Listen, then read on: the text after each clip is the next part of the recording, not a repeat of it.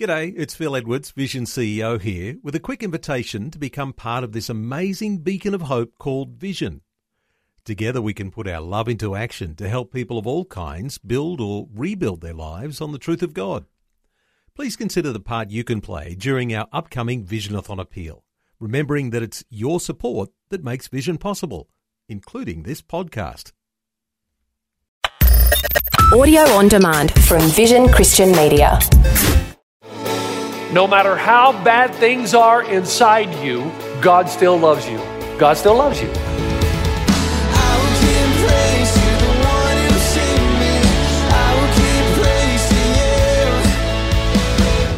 Hello and welcome to Today with Jeff Vines. Today, Pastor Jeff is asking some tough questions, but he reminds us God provides through the chaos. We're continuing to look into how we can resist the evil one who wants to destroy everything good in our lives. So if you're going to follow Christ and you're going to believe the Bible, you can't just believe in God. You've got to believe the same Bible that tells you that there is a God and that He is love is the same Bible that goes out of its way to tell you there is an evil force behind evil thrones.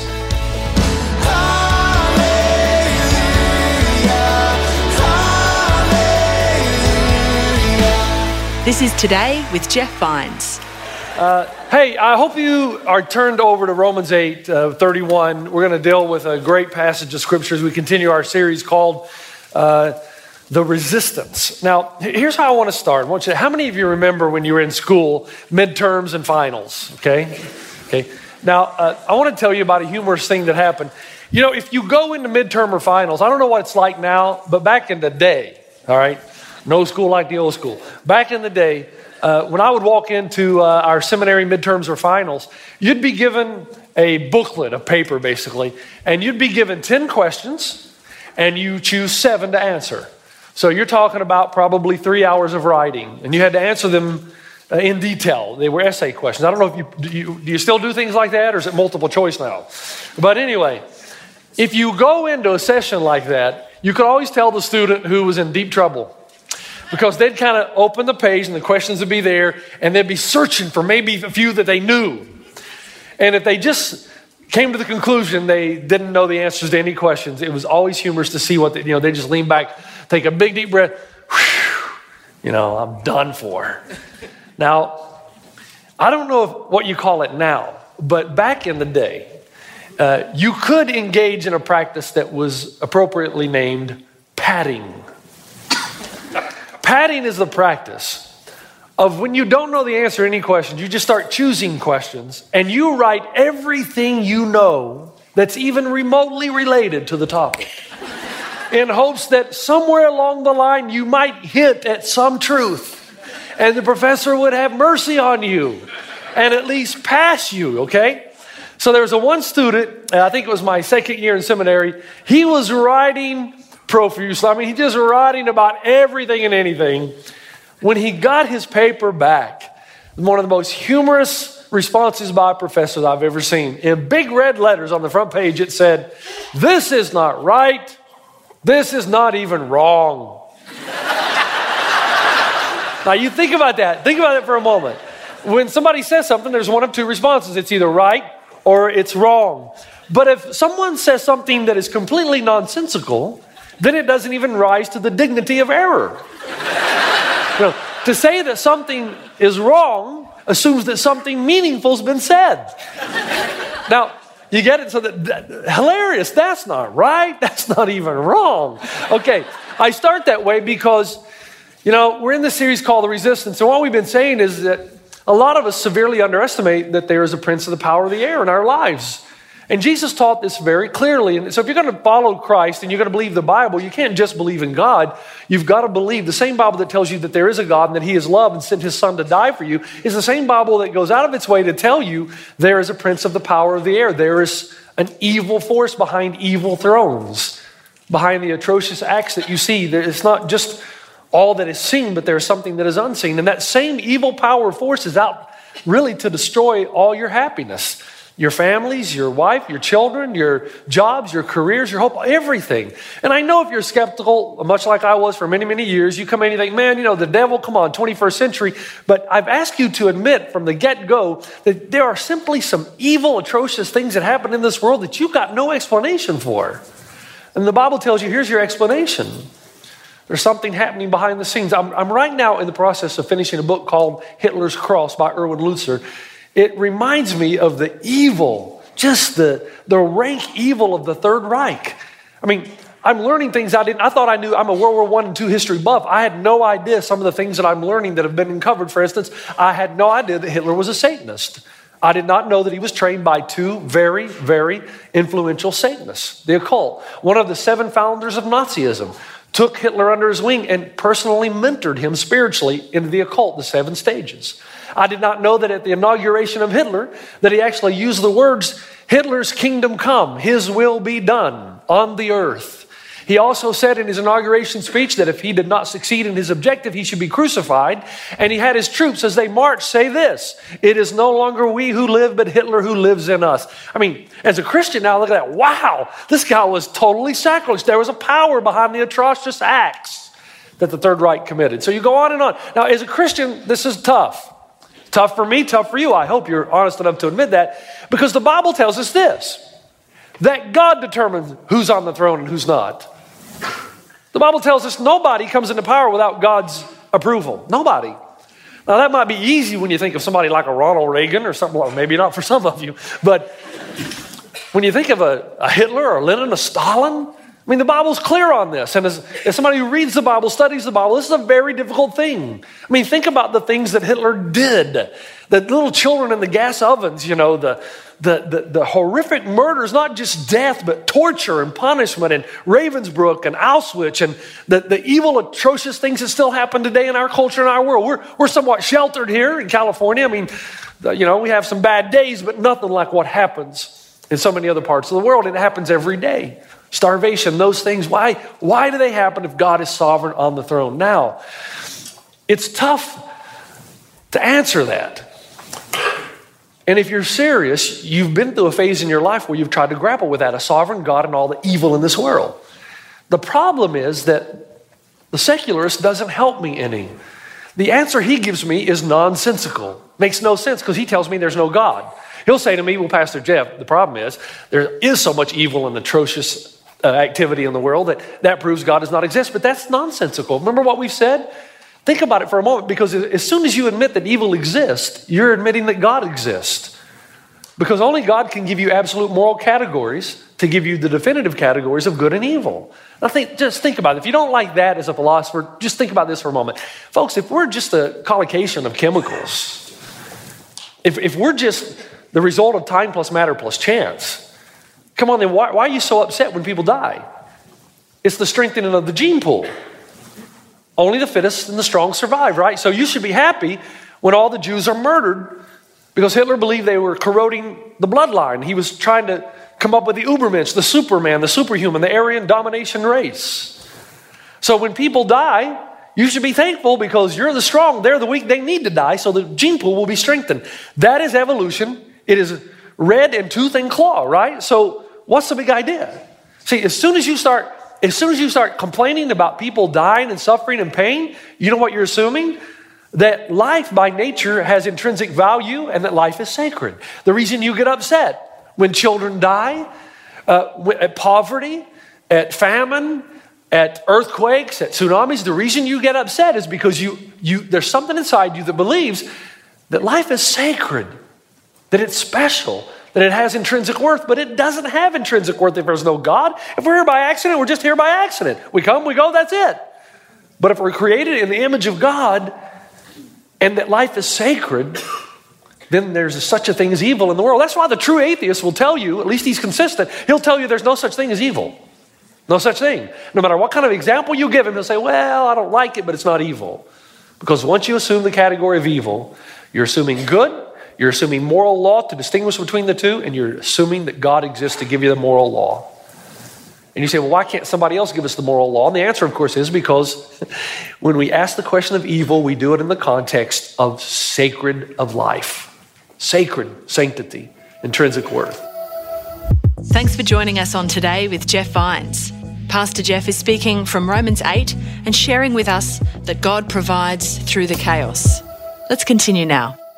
Now, the Bible tells me this. Jesus says in John 10, the thief comes only to steal and kill and destroy. I have come that they may have life and have it to the full. So Jesus says, the Bible never solves the issue of evil completely. It doesn't, because evil is a complex matter, but it does resolve it. There's a difference. It says that there is an entity on the earth that is here to kill and destroy. And when you give him a foothold in any area of your life, any individual, you give him a foothold, he's able to come in and destruction happens. And when there's a person that's close to you that allows the devil in, the destruction happens around them, and sometimes you reap the ramifications. C.S. Lewis said this. He said that there is no neutral ground in the universe. Every square inch, every split second is claimed by God and counterclaimed by Satan.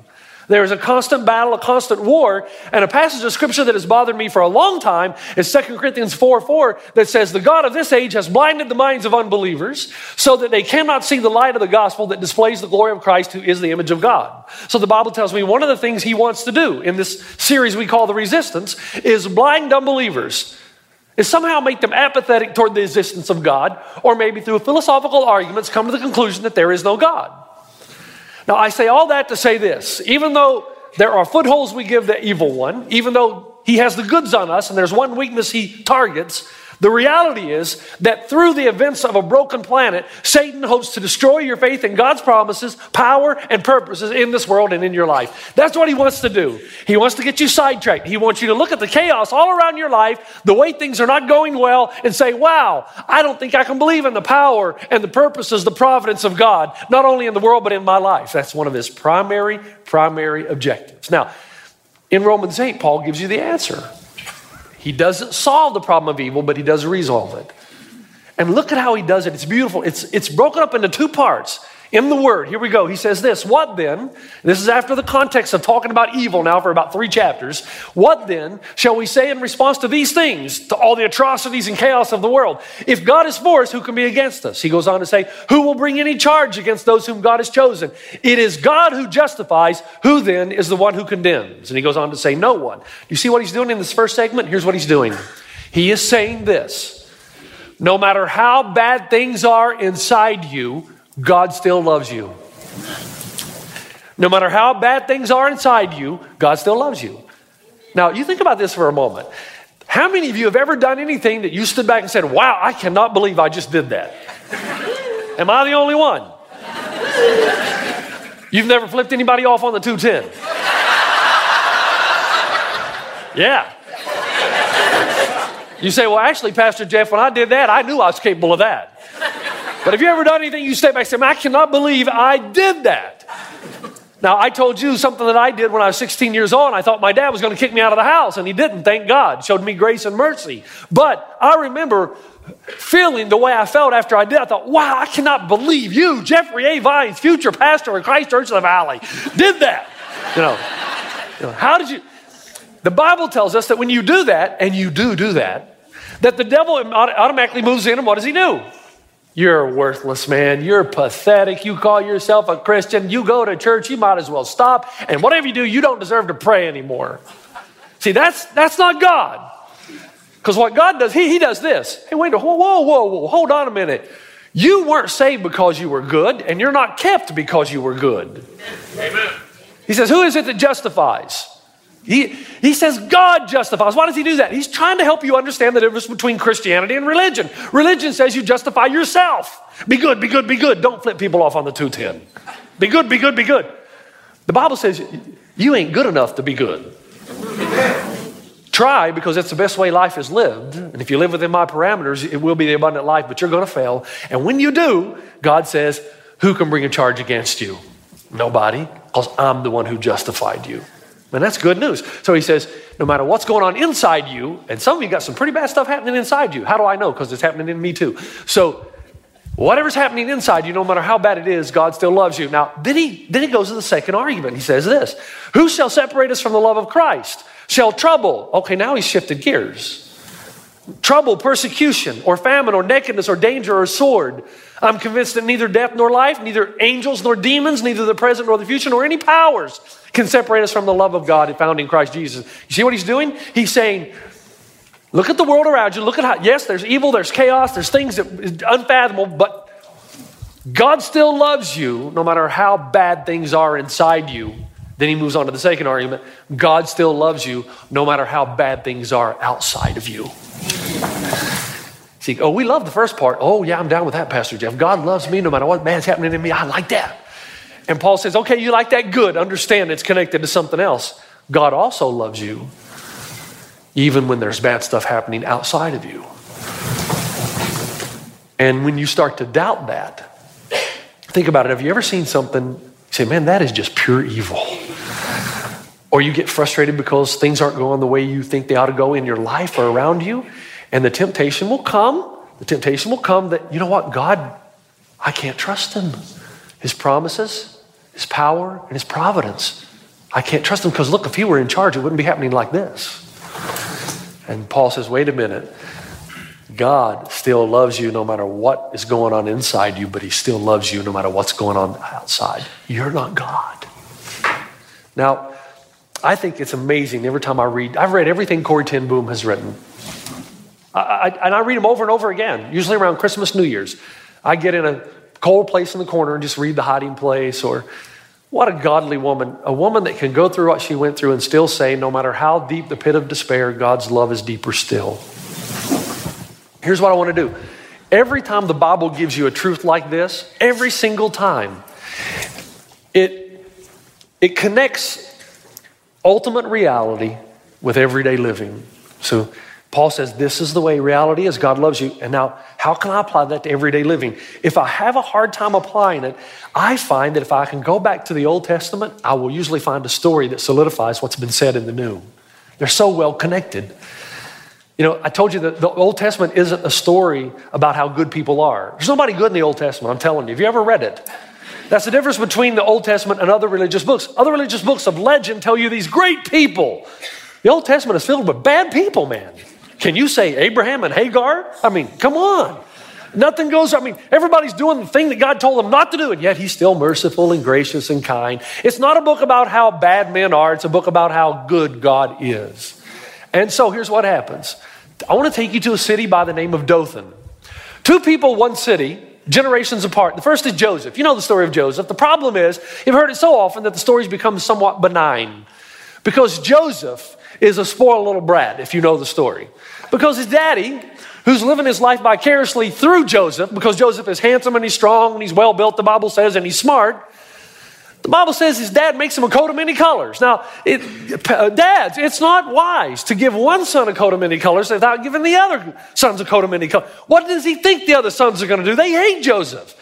And then sometimes, guys, if you have a good dream, keep it to yourself. Because Joseph has these dreams. He's growing up in a time of primogeniture when the younger serves the older. But he comes up with these dreams of the stars and the sun and the moon and the stalks of corn and the wheat. And they're all bowing down to Joseph. Of course, okay, that's all well and good because it's a prophecy that's going to come true. But Joseph, keep that to yourself, man. And he keeps telling his brothers, oh, hey, let me tell you this dream I had. Hey, this dream, you're going to serve me. Okay, don't do that. Or you'll get killed. Because he goes out to Shechem to bring some bread and cheese to his brothers. They're not there. They moved on to Dothan. And Dothan is like kind of what happens in Dothan stays in Dothan.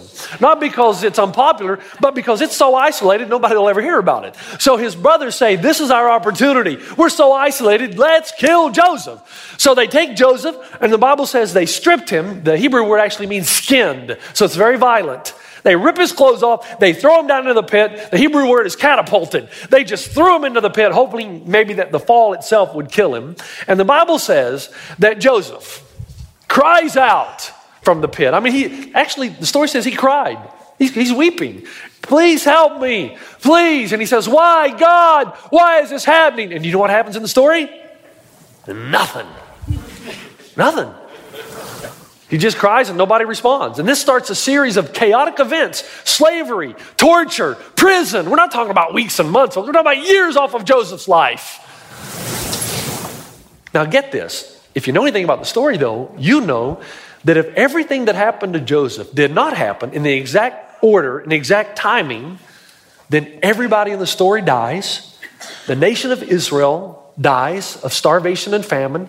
The Messianic bloodline is ruined and there's no Messiah to come. Everything that seemed chaotic in Joseph's life actually ended up bringing salvation not only to Joseph, but to God's people. Because Joseph will end up becoming the ruler of all of Egypt and will provide the food necessary to keep the Jewish nation, the Hebrews, alive. And yet, if you read through the book of Genesis, all the way up until you get to Joseph, you hear about God, God's name, God is speaking, God is working with his people. Then you get to Joseph, God never speaks. So Joseph's not only going through this, he's going through this without God speaking to him. Matter of fact, God's never even referred to. He's assumed, but never referred to. It seems that God is completely and utterly absent in Joseph's life. But the reality is this. Though God seems to be completely absent on the surface, he was managing down to the minutest details all the chaotic, awful, terrible things that were happening in Joseph's life.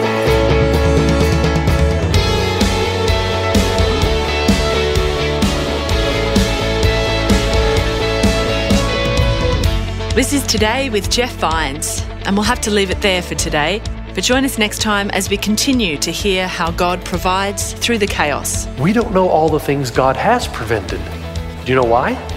Because he prevented them.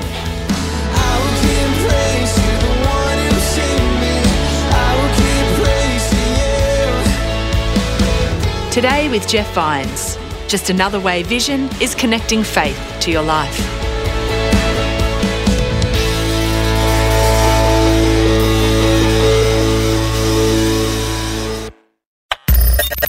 Thanks for taking time to listen to this audio on demand from Vision Christian Media. To find out more about us, go to vision.org.au.